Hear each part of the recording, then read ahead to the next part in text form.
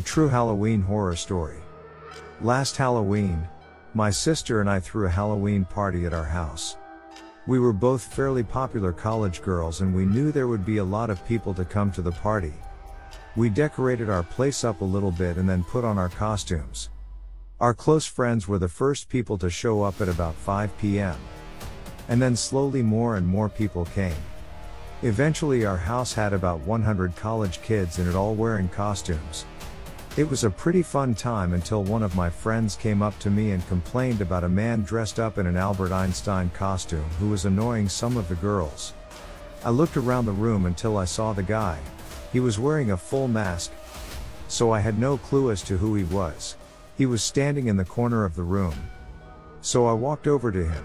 He looked at me and I asked who he was. He didn't answer at all and didn't say a word. It was pretty loud in there. So I walked into the kitchen, which was empty, and he followed me in. I told him some people were complaining about him and asked him again who he was. He still just stood there and didn't say anything. Then I told him he should leave. I wasn't sure if it was one of my friends trying to be funny or just a random kid. Then he started to approach me and got very close. I felt uncomfortable and I left the room to get my friend Jack. I told him about the guy and asked if he knew who he was.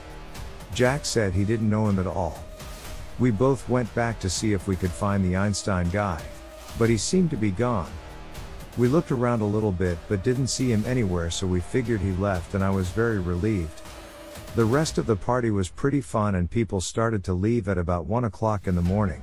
I was pretty tired at that point, and before long it was just my sister, me and a few of our close friends at the house. We hung out for a little while and then I went upstairs to go to bed. I got ready for bed and then turned out the light and got under the covers. I closed my eyes and was starting to drift off to sleep, when I heard my closet door open. I opened my eyes and looked in the direction of my closet. I saw the guy in the Albert Einstein mask coming out of the closet and walking towards me. As he did, he removed his mask. It wasn't a college kid at all. It was a man who looked to be about 40 or 50 years old. He had grayish hair and a scruffy beard.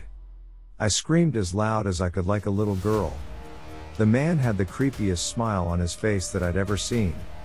When he got to my bed, I got up and ran to the corner of the room. He started to follow after me. I heard my friends coming upstairs. At that point, thankfully they were still at my house. My friends Jack and Ben ran to the man and pulled him away from me. There was a little bit of a struggle, but they were both easily able to overpower him. They ended up holding him there until the police came a short while later. The man was arrested. I'm lucky that my friends were still there to help me that night.